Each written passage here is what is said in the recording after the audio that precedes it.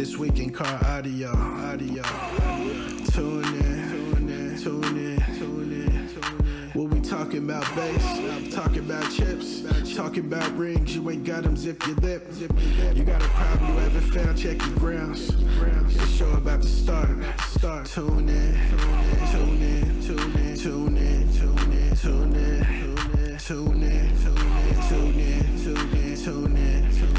This week in car audio. Yeah. Tune in. This week in car audio.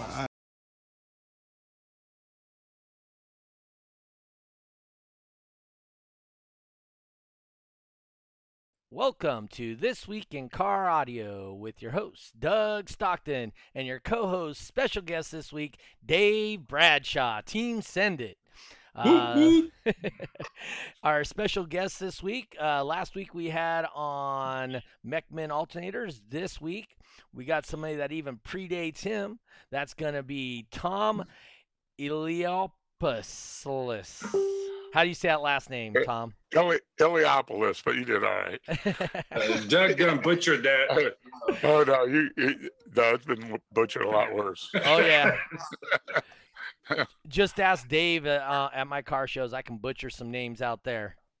Every time. Yep. So you guys can see I'm here real quick. I'm sharing this. I'm almost done. If you guys, anybody watching this right now, please share this with as many groups as you can. Let's see if we can't get this thing to grow as good as we possibly can. Help us reach out and get other people involved in this thing. So like and smash that share button. Make sure. Yep. Share the like button. Don't forget to hit the angry button. Remember, Facebook loves the angry button. If you guys, well, I'm on here, so I'm pretty sure you're going to get a lot of those angry buttons. If you guys are on YouTube right now, watching us live on YouTube, hit the send a comment so I can see that you're watching. Justin says he doesn't ever think I butchered his name. We got Brian Nyman in the house. Yep. Corey Collins. Looks like we got some MTX family in here. All right. Justin Bro Stolman, Tony. Team Send It members. Is Stolman with Team Send It now? That's coming out. Yeah. I mean, I might as well make the announcement. I told him he is going to be official Team Send It member. I just haven't made the public announcement. Well, apparently you just did. Yeah, he asked me if I was going to announce it. I told him I was going to avoid. I want to be more professional, but since you asked. All right, cool. Last week, like we said, we had Mechman Alternators on here. Now we're going to go with Ohio Generators. They are out of what part of Ohio are you out of? We're in Louisville, Ohio, which is right outside of Canton. Okay. So, or Canton area, basically. Louisville? I thought it was Louisville. Well, it's Louisville, Kentucky. Oh, that's right. Louisville, Kentucky. Is named after St. Louis, so we're right next to the St. Louis church, actually. Okay. Yeah, spelled the same. Yep. Just pronounced a little different. Yep. So they predate Mechman. Mechman actually started about the same time, but as you heard from the gentleman last week, he kind of purchased it later on.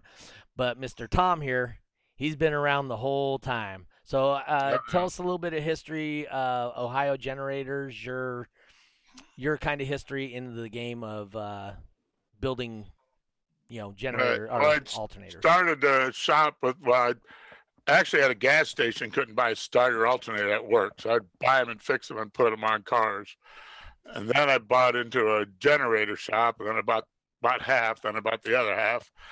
And brought my brother aboard, and we started doing a lot of government contracts, and we were doing really well. And I had a employee, Bert Orban. He had Orban Audio. He says, "Oh, you got to build high up alternators for car audio." So I didn't even have a clue what it was. Mm-hmm. So we gave him a certain amount of money, and he started doing it. And they weren't working quite right, so I got in on it because I was redesigning government starters and alternators. And the first alternators we were building were only like 120 to 130 amps. Okay. They're the old 10DN.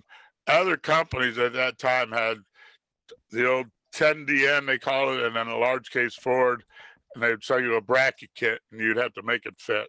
Those are mostly for like taxi cabs and the Ambulance. shuttle buses that ran, right. Yep. And I started taking specific alternators and high amp that alternator, whatever it was, be it, just different models. And I hooked up with a guy, Rob from Hoosier Electric. He did my stators and rotors. Then I got with Marcus, was an engineer for Transpo Electronics. They did rectifiers and regulators. So started out small, and there wasn't as many part numbers back then as there is now, so it's a lot easier. It just kept evolving and evolving, and I just kept making. I spent a lot of time, basically most of my life, doing R&D on alternators and making them bigger and better, and burning a lot of stuff up in the process, which is part of the fun. Right. TTD. But I've always loved the industry. My wife's waiting for me to outgrow it, but I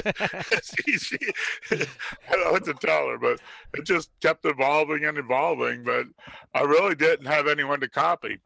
Right. I designed regulators, rectifiers, stators, rotors, and then the combination of all the parts. And that's kind of where we're at now. Where I push high quality on every single part I can get. I push that.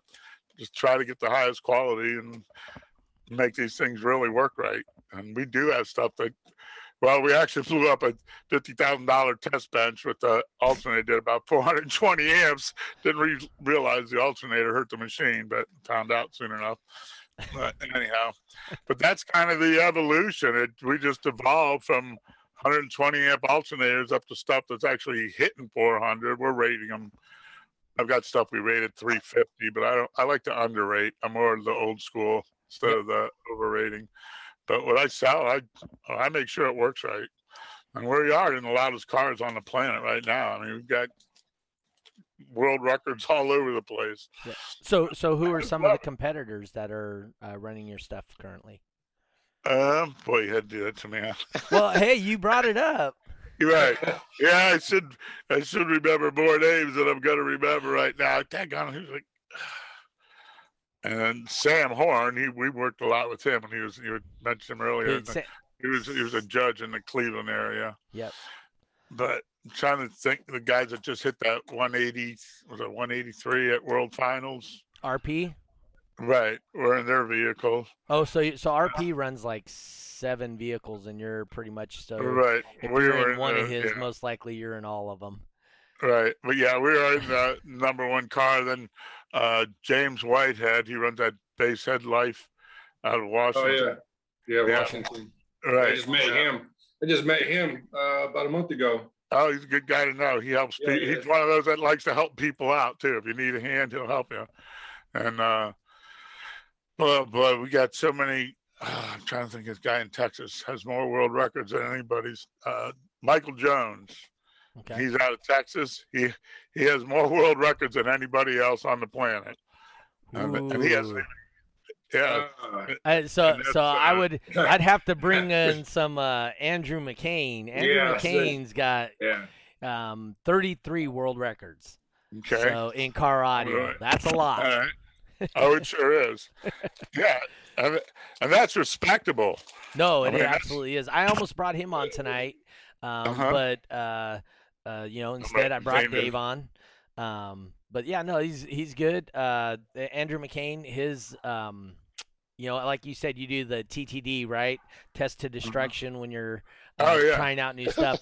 Well, he tested to destruction his van through the years, and he was hitting. I think he said a 73.8 or something in Super Street class, and this was, I don't know, 6 years ago or something. Yeah. You're right. So I was at a show in Greenville, North Carolina. 139 was the loudest car on the planet. And I watched Mark Fukuda did like a 143, and you never seen so many people go nuts, and you're like, a 143. Yep. That was the world record at that time, and it was just the place went crazy. But I've witnessed a lot of that stuff happen. It was great. I loved it. Do you know Matt Bransoy? He was out of Wisconsin. He was the one who brought the CRX to the DB Drag World. He's the one that introduced it. It was a yellow CRX. I don't remember what he ran specifically. I think he ran digital design stuff. but he so he was the first guy to do 150 in the street classes. And then so I ended up being the third guy to do 150 in street classes. And then that's when I evolved into a judge shortly after that. But yeah, so I mean, some of that stuff was really cool. I built back in 2000 or 99. I built a Super Street 1-2 vehicle that was doing 59s, and the only amplifiers we had back then were a couple of 1,000-watt amplifiers, and we could only get 2 of them to each sub because they were dual voice coil before the quads came out. Right. So we're running realistically about 4,000 watts, and I'm doing high 58s, low 59s with it in a Super Street 1-2 vehicle. So, those are great numbers. And, back then we had to really, really focus on efficiency. Right. Exactly. Yep. it was. And now you can overcome efficiency with power. That's a big deal. Right. And then part of it too, back then we had to use, they actually made a rule in DB Drag. I don't know if it was used specifically, but they changed the rules, and I can't remember exactly when, but they changed the rule where you had to use a factory alternator. But I know a lot of people that may have had a factory GM alternator case. Yeah, right. Yeah, I might have heard about that. But no, we did that with MTX, Alma Gates. We did her vehicles. Scott Owens with Panasonic. Yeah. Kicker, Rockford. We were in a lot of huge vehicles that those guys did. Yeah. Scott Owens was on here a few months ago. I actually called him too to see if he wanted to come and talk to you because I knew he ran your stuff. Yeah. So I was initially when Lucky told me that he wasn't going to be here, then I started calling people that I know ran your stuff throughout the years, and they all happened to be busy. It was a short-term thing. Lucky ran into some personal issues. He called me, like an hour and a half or 2 hours ago and just said, "Hey, I ain't going to make it tonight. Find a fill-in." Right. So, but Lucky's here. He's done 37 of my 39 shows or 36 of my 39 shows with me. So, he's usually hearing about, and he's a great guy, and, he's a good ambassador for the sport too. All right. So, I did have a question for you brought to us directly from Sam. He said something about you, Bruce Lee, and a Datsun. He said you might have Bruce Lee's Datsun or something. It's English Rover. Okay. It's a British car. Oh. And the guy I bought it from actually said it was Bruce Lee's car in California. And I've never been able to prove it. It said Bruce Berman Lee on the title, but I still own that car. But yeah, I was never able to 100% prove it, and then he did. That's what he drove, was those Rovers. Oh, okay. So was it yellow? Not white. Oh, okay. When I was white, but yeah. Very cool. And then still sitting there. and so, I mean, you don't do anything with that. Is that your daily driver? Just kind of sits and. Oh, I have too many cars. Cars and motorcycles out the wazoo. So yeah. That's where Sam told me to go next. James White actually commented, "Tom is the man," and he said you had some sweet old school Harleys. Yes, that's what Sam said to get at you next. Talk to you about your Harleys. What do you got? The oldest is a 1917 Harley. It's a V-twin, 3-speed, right? And you light the headlight and the tail light. It's got carbide lights on it. And then I've got a 21. I've got 6 Indians, and I forget how many Harleys. I kind of lost count. I just buy them. I don't sell them. But I do have a 1936 4-cylinder Indian also. And that's cool. But I ride my rider's a 52 Indian Chief. That's the one I putt around on. That's got to be cool. Way more comfortable than the 19 Indian. Oh yeah. Yeah. Well, that 1917 actually has a lot of spring action on it, and the Indians have a lot of spring. But I've had some Harleys where they're a tougher, whatever, rigid frame. Those things are hard. Okay. But, oh yeah, I love rebuilding old cars and motorcycles, and yeah, that stuff's kind of fun. Oh yeah. Hey Tom, what year did you start with the alternators exactly? Well, I incorporated the shop in '79, but I was doing it a couple of years before that. And then once I incorporated, I brought my brother and his partner, and we started doing like local rebuilding, and our stuff was off the charts because you really couldn't buy a good starter and alternator back then. You buy something, put it in a car, and hope it works. So started going with the higher level of quality, and we were really, I got up to 30 employees. Within 5 years, we borrowed 20,000 to get started. Within 5 years, we were doing over $1 million a year. And I was doing buku government contracts until we did 40,000 alternators for the military. We were building 500 a day. It took almost 3 years to build them. But what were those going in, if I can ask? It was called a Cook V. It was basically a Suburban and they had 2 alternators on them, and they would use them. They would for 24 volts to jumpstart tanks, but that's what they were using them for. And those did well. And then the economy crashed, the stock market went to hell, and everything went in hell in a handbag. Basically, it just fell off from under us really, really fast. So I kept the high amp alternator part of it, and we pretty much shut down the rest of it. We were losing money staying open. I had 30 employees. So the government contracts is where you go. It's like a $10,000 alternator to them. Yeah, well, I wasn't but I wasn't overcharging them. When that stock market crashed and seemed like everything fell in at once, it was a tough hit. My brother lost a lot of interest. We could have kept the commercial stuff going, but then the Chinese stuff started coming in. We couldn't even buy the parts to fix a starter alternator for what they were selling a whole unit for. Damn. So it we got hit all at once. Perfect wrong timing. So, but the high amp stuff, I kept that going, and it's doing well. It always had. So you had a competitor, guy that worked for you that was a competitor, and he's got you into that. So did he help kind of start getting you into like the external external regulated? And no, Bert was doing capacitors. Okay. He started doing capacitors before everybody else. Mm-hmm. I mean, he was way ahead of it. It was called Orban Audio, and he repaired a lot of stuff for rental places that rent televisions and anything with a speaker in it. He would do a lot of speaker repair. But unfortunately, he had a heart attack at a very young age and passed away. But he's an inspiration to get it started. Okay. And then we just kept it going from there. So has there been like one competitor or a handful? Is there like somebody that really sticks out to you that really helped you develop towards the car audio side of the Ohio Generators as it is now?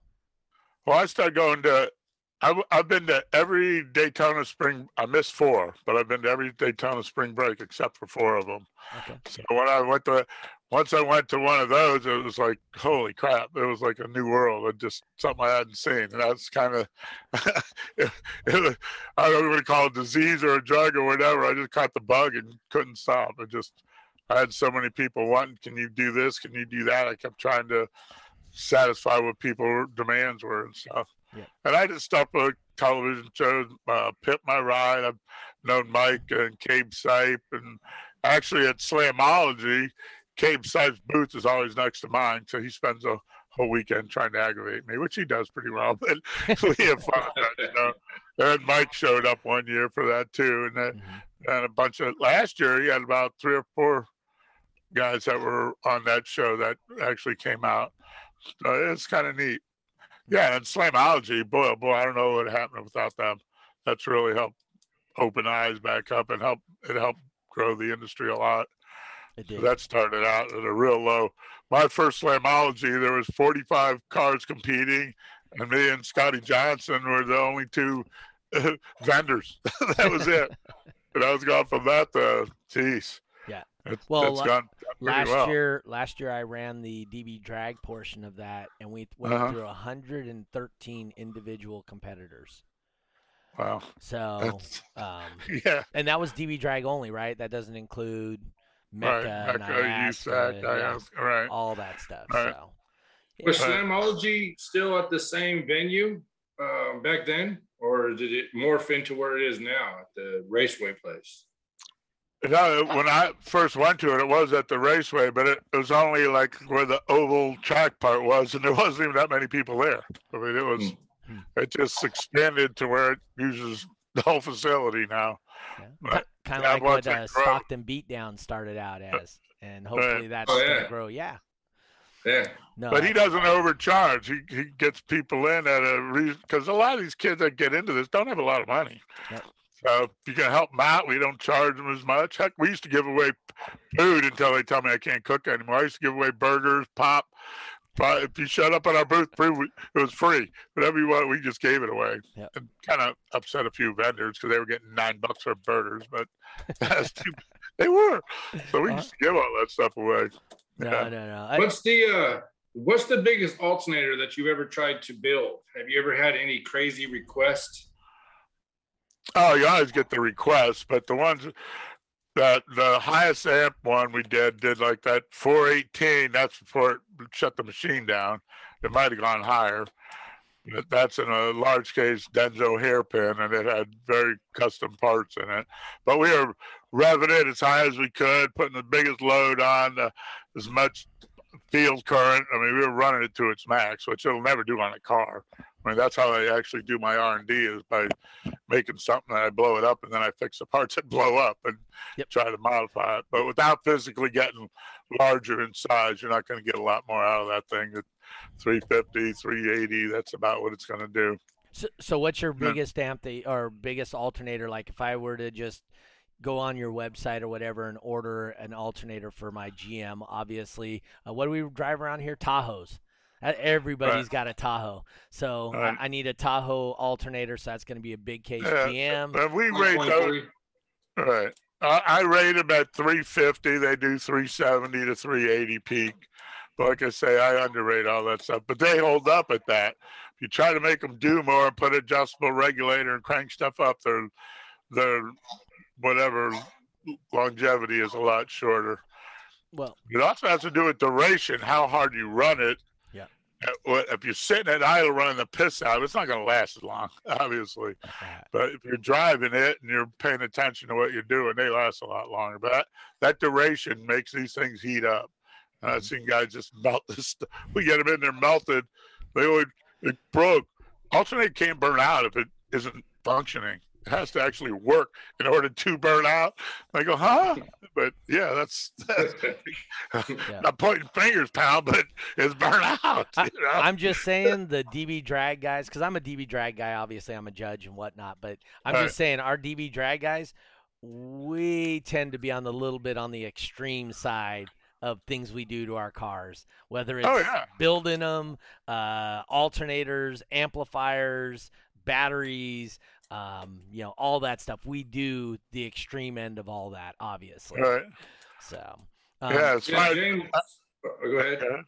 No, do you remember the death match? They used to have death match. Well, we had one this year at World Finals.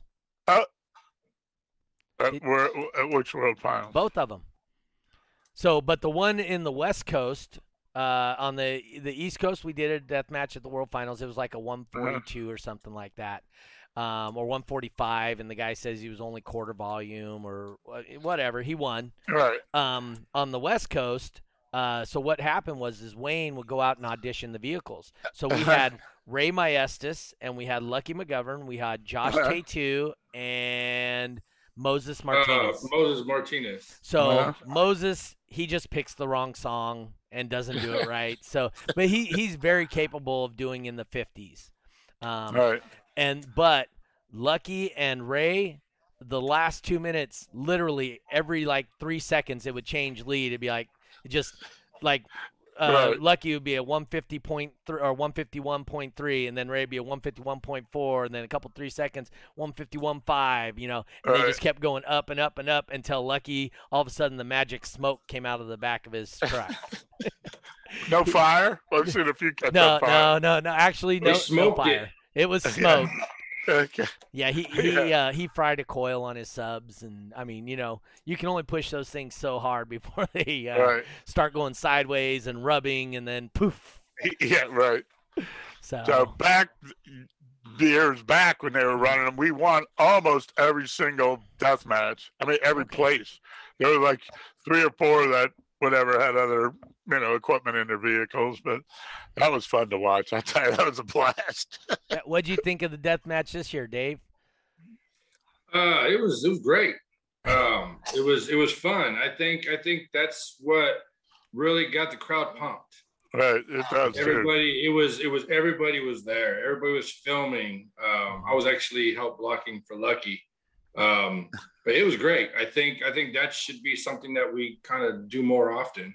So I used to do it at all my 1X shows, and I would actually bring like a 3-foot or a 4-foot trophy for the winner of deathmatch. And it would be a deathmatch winner, but people started complaining about it and whatnot, so we just kind of let it go. I may bring it back for all my multi-point events next year. I think that's reasonable because I don't have a ton of multi-point events, and so unlike some of the other judges, I only do 3 or 4 multi-point events a year. Maybe 5 at most. But I try and keep the multi-points down because that way it gives them value when they do come up. Right. So that's a little something I do different than some of the other judges around. And, and I'm doing 24 to 35 shows a year, which is way more than any other judge in the world does. Oh, yeah. That's a lot of shows. That is. We're very fortunate here in California. Our show season literally is 12 months a year. We slow down in the end of October, beginning of November. We usually don't have very many shows in that time frame. And then, in October we start doing, or November we start doing our Toys for Tots. November, December, January we have 1 or 2 shows, and then February we usually have Autorama, and then come March is usually maybe 1 show, and then May, June hit, and we're 4 or 5 shows a week, 4 or 5 shows a month, All right. So yeah, it gets pretty crazy around here at times. Everybody's throwing show. James White says, "Tell Tom hi for me." Okay, cool. Hey, James. Hey, you're a good guy. So I do have a question for you. Right. What? So he mentioned you make the baddest ass hairpin. What's a hairpin? Okay. Well, it's the design of instead of like round wire, the round on the stator. It's more of a rectangular shaped wire, but it's done by robots. But the wire is like perfectly. It's the same all the way around. It's very uniform and stuff, and they're made by some really smart guys got together and put these hairpin alternators together. The wires are so close they almost touch, but it maxes out the efficiency of the alternator because they have lower turn on speed. The max power out of an alternator. Years ago, you couldn't get. We're getting 300 amps out of an alternator now. You couldn't get 100 amps out of that size alternator 15 years ago. So it's newer technology, and it's really, really come a long way. So it's a triangle, right? Like this. So you got a triangle. And then they fit, interlock, and then because does it add more surface area so you can stuff more wire to create more amperage? Is that the basic? Well, it's actually rectangular wire. Oh, it's rectangular. It's rectangular, so right? Okay, and so it's the so flat close wound. You think it's touching, right? So right. So it's similar to the flat wound we do in speakers, then, because we use the flat wound aluminum. Right. Okay. Yeah, it is similar to that. Okay. So what are the different types of alternators? I know you say hairpin. What are the other ones? I'm not too. Before the hairpin, it's just a round wire, and it's kind of randomly wound on there. And they're kind of alternators of the past. So you still have to build them for certain units just because you can't get anything else on the car. But really, right now, it's the hairpin alternators is pretty much the whole industry is doing those, unless they're doing a old style something. You can't do anything else with them. But yeah, the hairpin is definitely where most of the industry is at right now. So is it just the hairpin, or is there other modules that have to be changed versus the old style?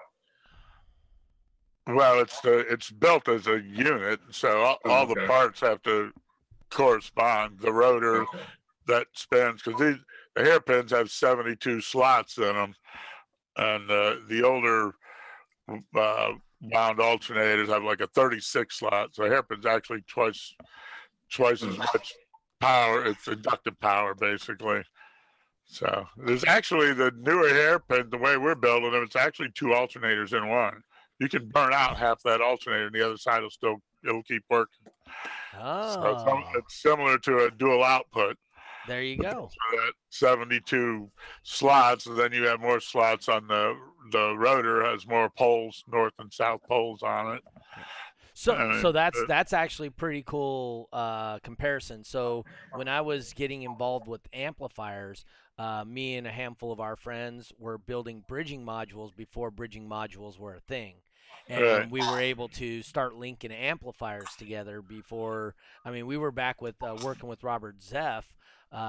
You know, I don't know if you remember the 9K that he came out with, which was 2 4.0s that we linked together. Bridge, Yeah. So, and that was like one of the first bridging ones, and we were able to create some badass bridging modules that you can literally unlimited amplifiers into that. But we started with that technology, and it was all external to the amplifier.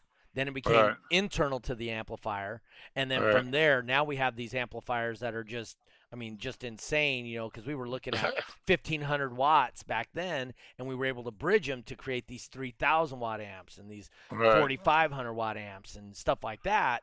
And I could see absolutely 100% the alternator world going that same way, right? Because you're starting with this, you know, it makes it cool and exciting that you're on the forefront of building these newer technologies. It's an evolution of the industry. Yeah, they just keep going. Yeah, and it just keeps going. I mean, I don't see an end to it, but you never know what's going to tomorrow's technology. Yeah. You have no idea what's going to come, you know, around the corner, but there's something going on. So with tomorrow's technology, where do we sit with like these Teslas? So where I live, in my neighborhood, there's probably 100 Teslas. Okay, I know, but I live right next to the Tesla plant. So, and everybody that lives in my neighborhood works for Tesla. That's why there's probably 100 of them. Okay. So, but with that being said, I know Nathan Munson just bought a Tesla, and you know they're starting to branch out. And GM just made an announcement they're going to start a whole line to compete with Tesla. And Tesla's not the only brand out there making electric cars. So where do the alternators fit in that kind of world? Well, if they're all electric, the alternators are out the window. If it's a 100% electric car, if it's a hybrid where they got, you know, gas over electric, you know, they're spinning something. But as far right now, electric cars, they either tap off the batteries they have, because most of them are 48 volt. Right. So they tap in to get their 12 volt or what have you. But I haven't seen a lot of success in that stuff as of yet.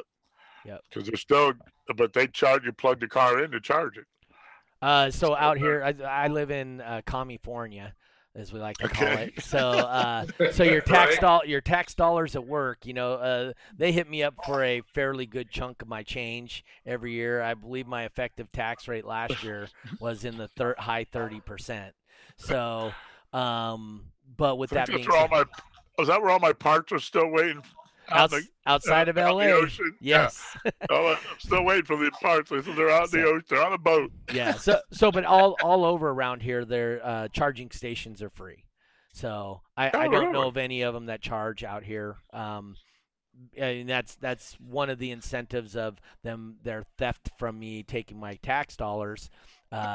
They thieve it from me and give it to these other companies to put in these charging stations at no cost to the car owner, you know.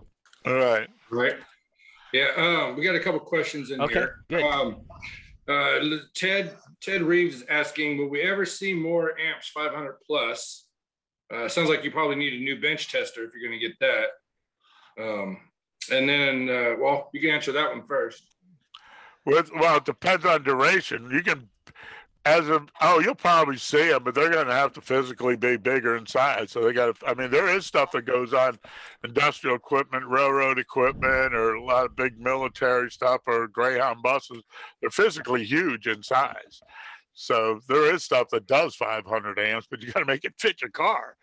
So as far as the size, the alternator coming down to fit, you're better off putting 2 alternators on in most cases to, you know, get that higher amperage. Or instead of a blower out the hood, you that's can what I was one gonna say. giant alternator. That's what I was. Dude, I can imagine like a big old turbo sticking out, but it's an alternator. And Matt with MTX did what the heck was that car? He had 2 alternators it was cut away. They were over the hood. They were visible. Yeah, Forget that they had that in their booth at CES. I remember seeing that. That was pretty cool. Do you know Dan Blue Ghost? Boy, that's a very familiar name. He makes all these custom alt brackets for a lot of people. Oh, okay. Oh yeah, the Blue Ghost. Right. Yeah, I didn't know if you'd ever. I know of him. I've actually got his paperwork sitting on my desk. What happened was we got so busy, and I've been having problems with getting employees that want to work for more than 3 months. And get them in, you train them, and they're gone. You don't know anything about that, do you, Dave? Oh heck no. But I just ended up working a lot of extra hours this summer. We had a phenomenal year. It was unbelievable. Yeah. Didn't you tell him you're too old to work that many hours? Who, me or him? Yeah, you, Tom. Dave's still a spring chicken. Which age? Yeah, right. No, what are you going to do? Go home and sit around? I mean, I love my job. Hey. I really enjoy doing this stuff. Hey, 100% with you. So check this out. So my daughter came and visited. First time in, I believe, 6 years, I've had all 3 of my kids in the house at one time.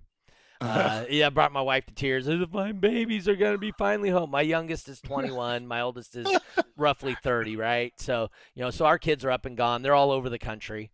And so we had them all home for Thanksgiving this year. And, my kids are like, Dad, do you ever stop? I'm like, why? Just sit around, watch TV? That's boring as hell. I live on a lake. I go outside, I'll go fishing. I'm not fishing, I go bowling. I'm not bowling, I'm doing car show stuff, right? I'm not a big sit around the house kind of guy, and drives my wife nuts sometimes. So. That's where I'm at. I like moving. Yes. So once in a while, I'll take a weekend off and sleep for a day or something just to recharge my batteries. But for the most part, I'm always working. Yeah. Do you have another question here? Just trying to hit these questions for people. Yeah. Someone asked, do you do custom alts for Civics? Yeah, it depends on what year and model, but I do have a version of alternators where we actually, and it depends. Some of them are just too small; they're the size of a donut, and they're hard to do anything with. But a lot of those smaller alternators, I actually buy the alternator. I just use the front housing. I machine it out and I put the back end of another alternator on it.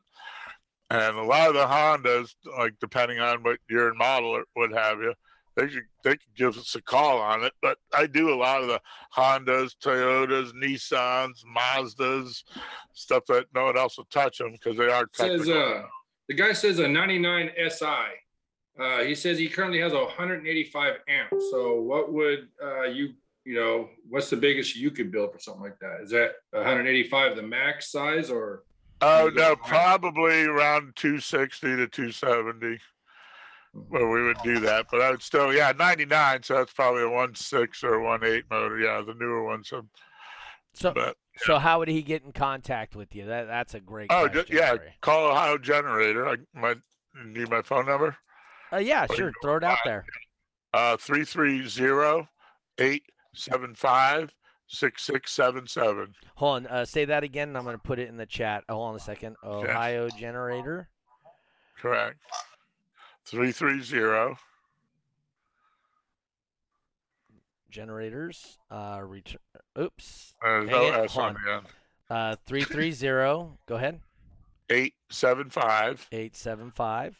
6677. Oops. 6677. All right. There you go. Or OhioGen.com. Yep. James White. Throw that. Jamie's White just threw that right in there. He's like, hey, here you go. Bam. All right. Hey, Tom, I have a funny question for you. I was just curious. Has anybody ever told you you look like Paul from Orange County Choppers? He's got the stash. Well, kind of, sort of. I've been called a lot worse, though. But yeah, I've had a couple of people make that comment. But, I was just curious. You have all the bikes, and then I actually pulled up a picture up here on my other screen. I was like, okay. There's some resemblance there. Oh yeah, that's my cousin now. So Corey actually has a question here that I was going to hit you with next. So I was a physics major in college, and I found a new YouTube. Thing that I'm a big fan of, and it's basically just lectures. But I always like to learn, and I'm driving. I drive 3 to 4 hours a day, so I'm always in my car, and I'm listening to stuff.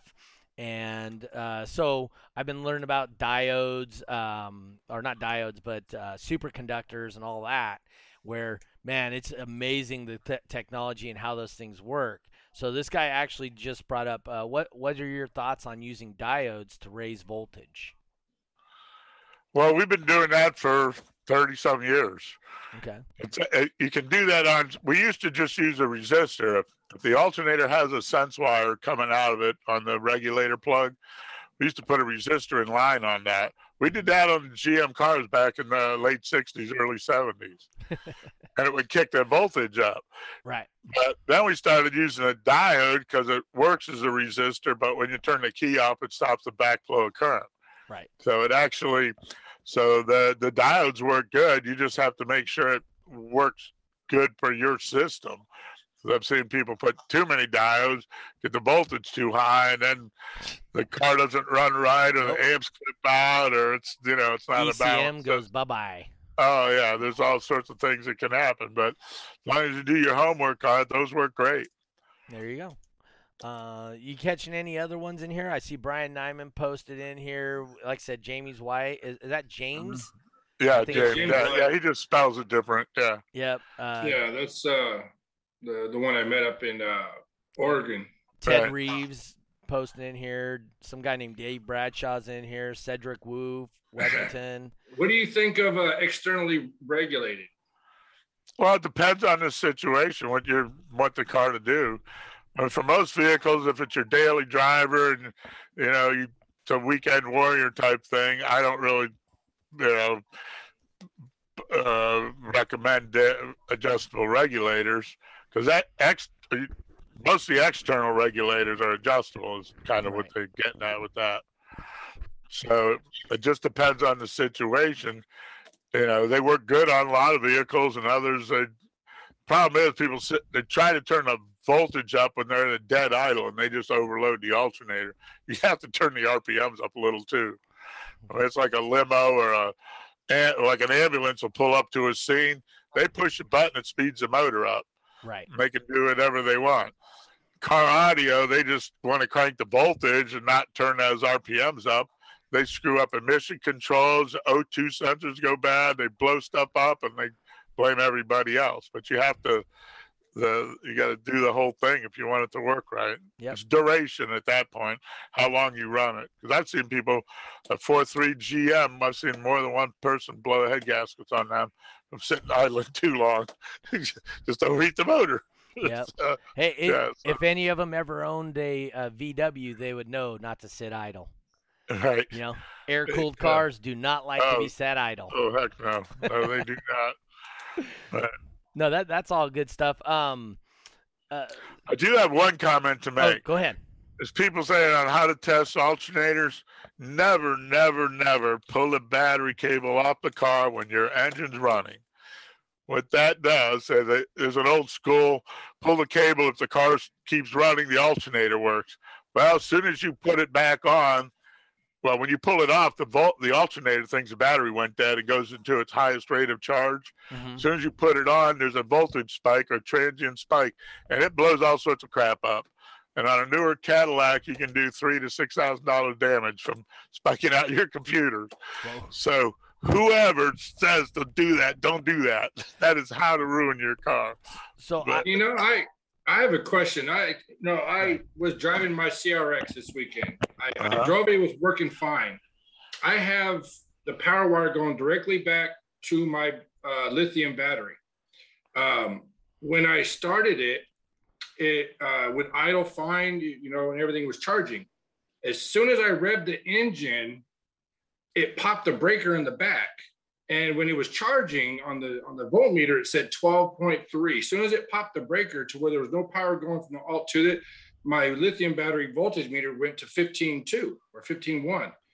And I'm just curious, is that the alt is going straight back to my battery? That's what starts my car. I did a bypass. So is something happening with my alt? Yeah, but are you bypassing up front between the alternator and the rear battery? Yeah, I did a battery delete just so right. Well, here's the answer. You need to go from the alternator to the battery and back up front, because you're reading the voltage in between the battery and the alternator. So you got the alternator and the battery, and you're sampling the voltage there. The vehicle's supposed to pick it up after the battery, so that's why the voltage goes funny. Because it was fine when I took it up to finals and everything. 14.8, everything. Right. Nothing happened. I let it sit for 2 weeks, and now it's popping the breaker when I started, and then when I idled it and I went to drive it, it popped the breaker again. Right. And it's just going straight back. So I was just curious. I didn't know if the alternator was throwing something or it's sensing the voltage in the wrong spot. It's supposed to sense that voltage after the battery, not between the battery and the alternator. For the vehicle, the actual voltmeters on top of the battery. Right, but your battery deletes between the alternator and the battery. Usually have the battery. No, actually, the alt is going all the way to the back, and then the battery delete one that would go to the stock battery at front. That's just on some wood on posts just to keep them separated. So there is no battery up front. That's why I'm just curious because this happened. Right, but where's the front of the vehicle, the wires that used to go to the battery, what are they connected to? To a post mounted on some wood, taped up, so it doesn't touch anything. So it's an open circuit. So it's connected to an open circuit.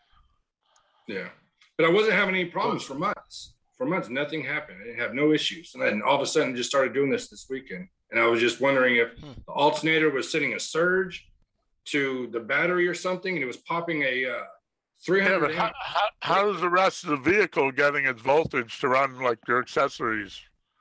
Are you running a wire back to the front from the rear battery? Yeah, there's actually the power that's going from the alternator to where we go to the first battery that's deleted. There's still power being redirected up front to those wires. Right, but it's got to go to the rear battery, then back up front. Yeah. It's got to be after that battery. Yeah. It can't be at the back. It can't be in line between the alternator and the battery, because that's an issue we deal with almost daily. Okay.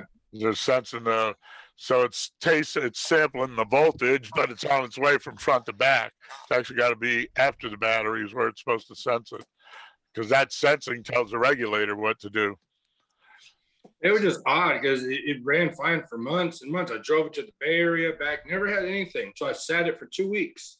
And then as soon as the battery got real low. Actually, you know what? It did. It actually went dead. I charged it up, and it's fine now. It's sitting at 15. If the battery goes real low, because for that circuit breaker to blow it, what's it, like a 300 amp or 250 amp? It's one of those breaker fuses that pop. Right. You just hit the little switch. They ain't cheap. Popping that when I rev it up. Yeah, that sounds like the battery went way down. Thank you. Okay.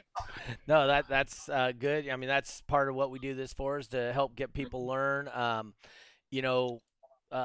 He's been doing this. Tom's been doing this a very long time. He's got a wealth of knowledge for you guys that have questions for him. Like I said, if you have any more questions, you can hit us up in the chat right here, either on Facebook or on YouTube. We also accept donations. Just so you guys know, we take tips for the host. That's Venmo at SonicFX, SonicFX, and Cash App, $SonicFX. As Lucky likes to say, no $100 is too small. So we'll take since any Lucky's tips. Not here, I'll take his cut today. But anyway, so just want to put that out there. Remember, we have a link for our Cash App and also our Venmo in the description of all of our live feeds. Remember, always smash the like button, the thumbs up, the heart button, and the angry face to help us get more traction. If you're watching or listening to this on YouTube, smash the like button, share, and comment. If you comment outside of the live feed itself, it gives me more traction on YouTube to help try and grow that channel also. So I appreciate you guys doing that and helping us out.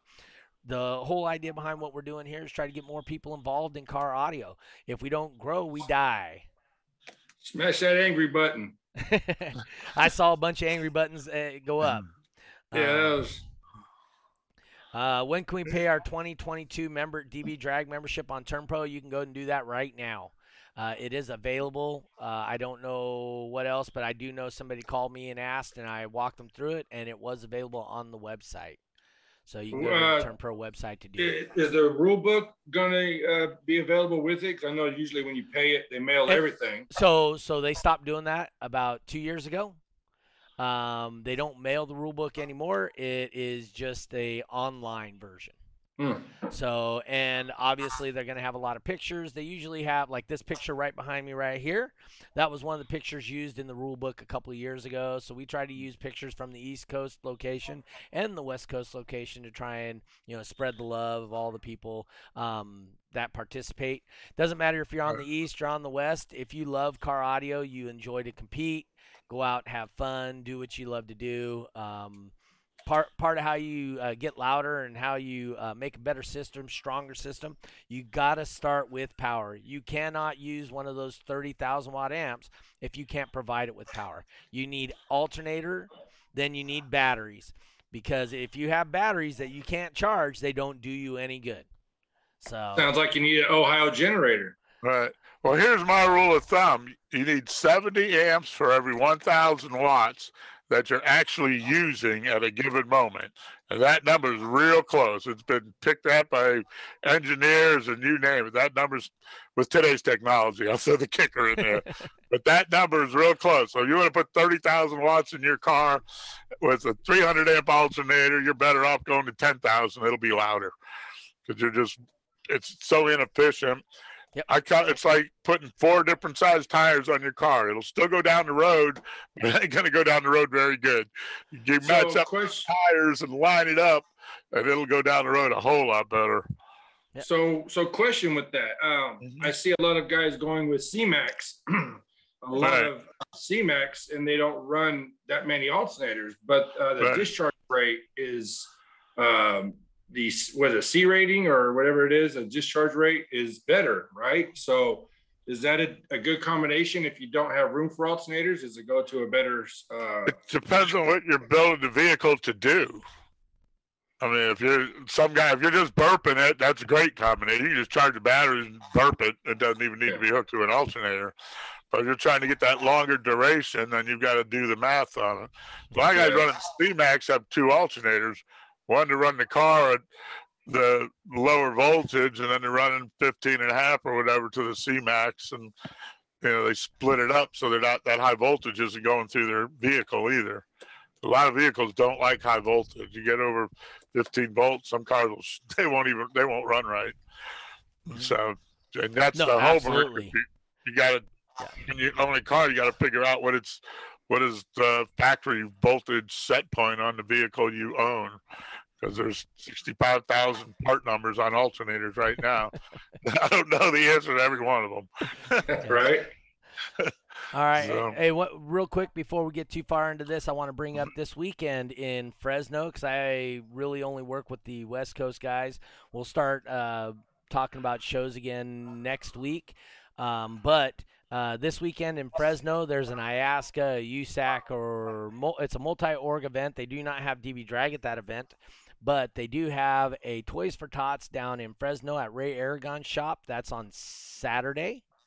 Then the following Sunday, we're going to be at the best Toys for Tots in the whole country, Nyman shop. Tom, I know you've never been, but the Toys for Tots, this was actually how we started Toys for Tots with DB Drag. I started doing them for Brian Nyman at his parents' shop, And I was like, Wayne, hey man, do you want to kind of like throw in towards this, just like waive the fee or whatever? And that's how we kind of started the Toys for Tots thing. And now this is the 12th consecutive year we've had a Toys for Tots at Nyman's. COVID didn't even stop us. He gets 2 trailerfuls that he takes out to the Shriners Children's of just toys. And it's it's absolutely awesome what we do. The guys that compete, Dave and the Team Send It guys, not necessarily just them, but we have Team SSC and all these guys come out. Bill and Melissa Johnson come out with their dogs, and dude, they don't bring cheap toys.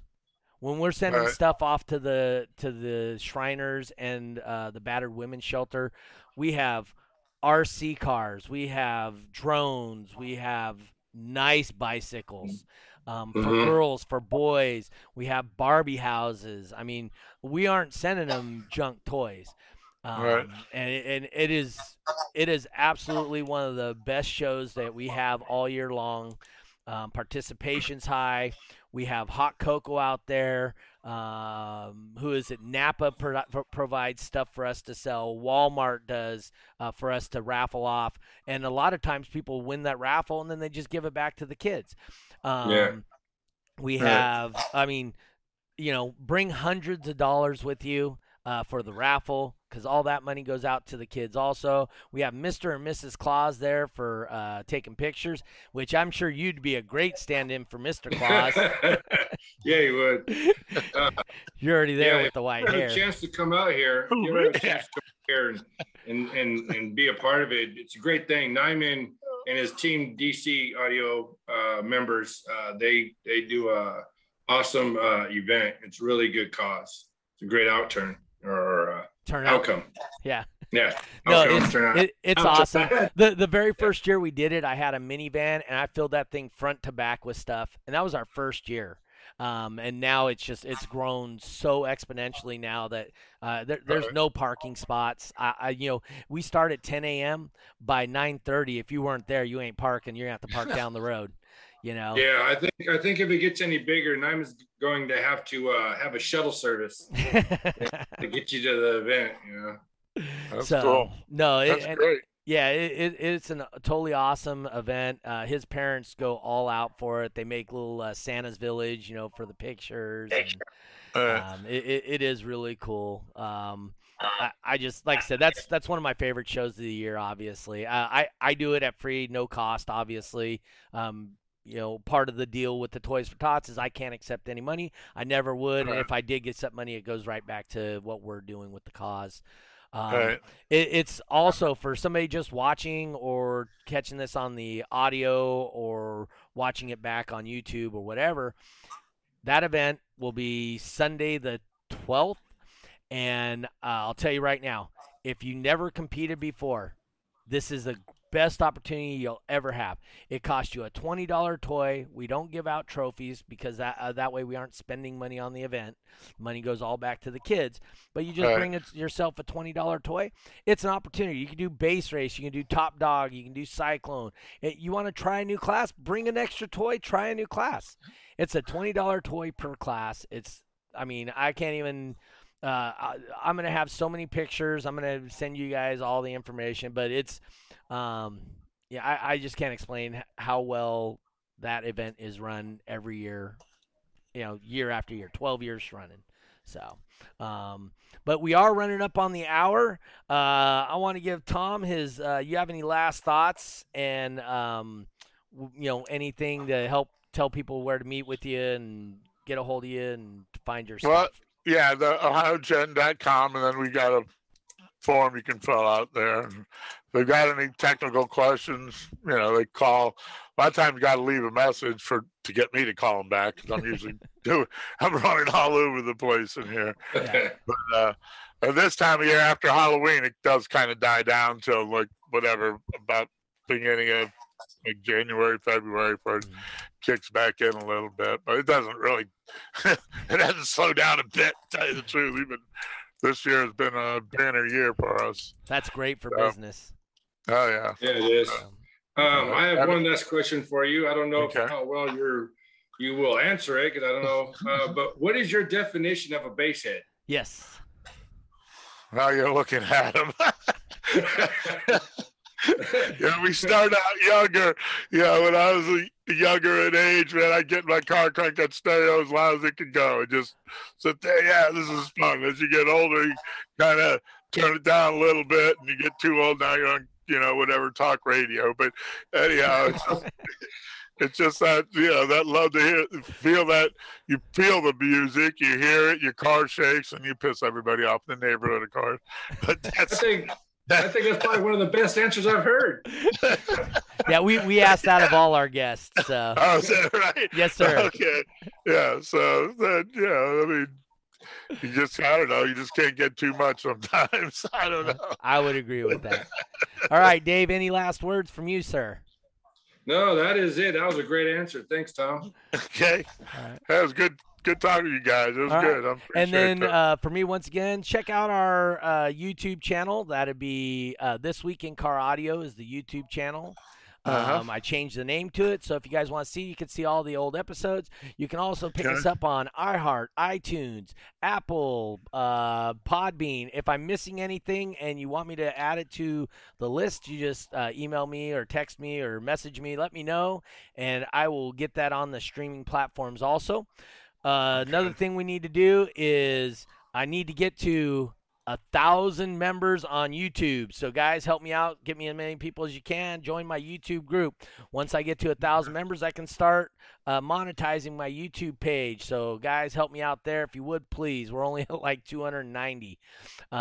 We put on all our events live at every show. You can see us on Facebook, on Sonic FX. That's where I broadcast all my events live on that page. I'm going to start broadcasting them on YouTube also, since now I have this whole setup going on.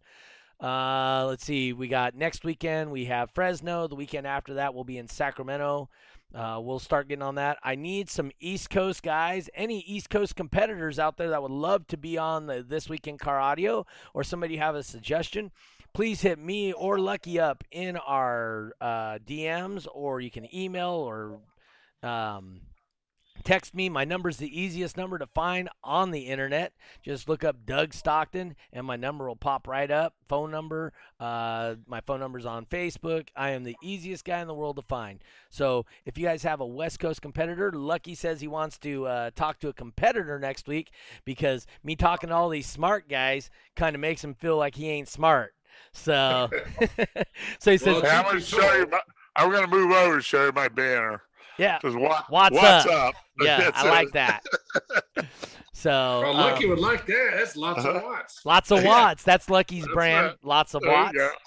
There you go. Cool. Yeah. So, but anyway, hey guys, thank you for tuning in. Thank you, Tom. Thanks for sitting in. Dave Bradshaw with Team Send It. If you guys got any more things to get, just email or call Tom and his group over at Ohio Generators. If you're a dealer, how would they find out? Do they do the same thing? Go to the website and register to the website to become a just call us. Yeah. Okay. So get with them and become a dealer, and show the guys who come on here and explain stuff. Obviously, we try to get the best quality guys we can. As you've seen with we've had Kip on here, we had Tom, we had the gentleman from what was the one last week? Matt. Yep, we had Matt last week. Scotty Johnson coming up, Nick with Incriminator. So, I mean, we do definitely try and get the best quality people so that they can explain their products and whatnot. So, competitors, let's hear some competitors. We'll get some competitors on here. They don't have to be a world champion. They just have to be around for a while and understand what they're doing, because I'd love to start discussing box design with a handful of people, and that would be really where I'd like to see next. Nyman says he can come on next week. Nyman's always ready to come on. All right, guys, I want to thank you guys once again. Thank you for tuning in. Thank you to This Week in Car Audio. Thank you, Tom. Thank you, Dave. Lucky, hope things get better for you, dude, and check in with us next week. But anyway, we are out. Next week. Yep, next week, Monday, 6 p.m. California time. We'll be back live with This Week in Car Audio.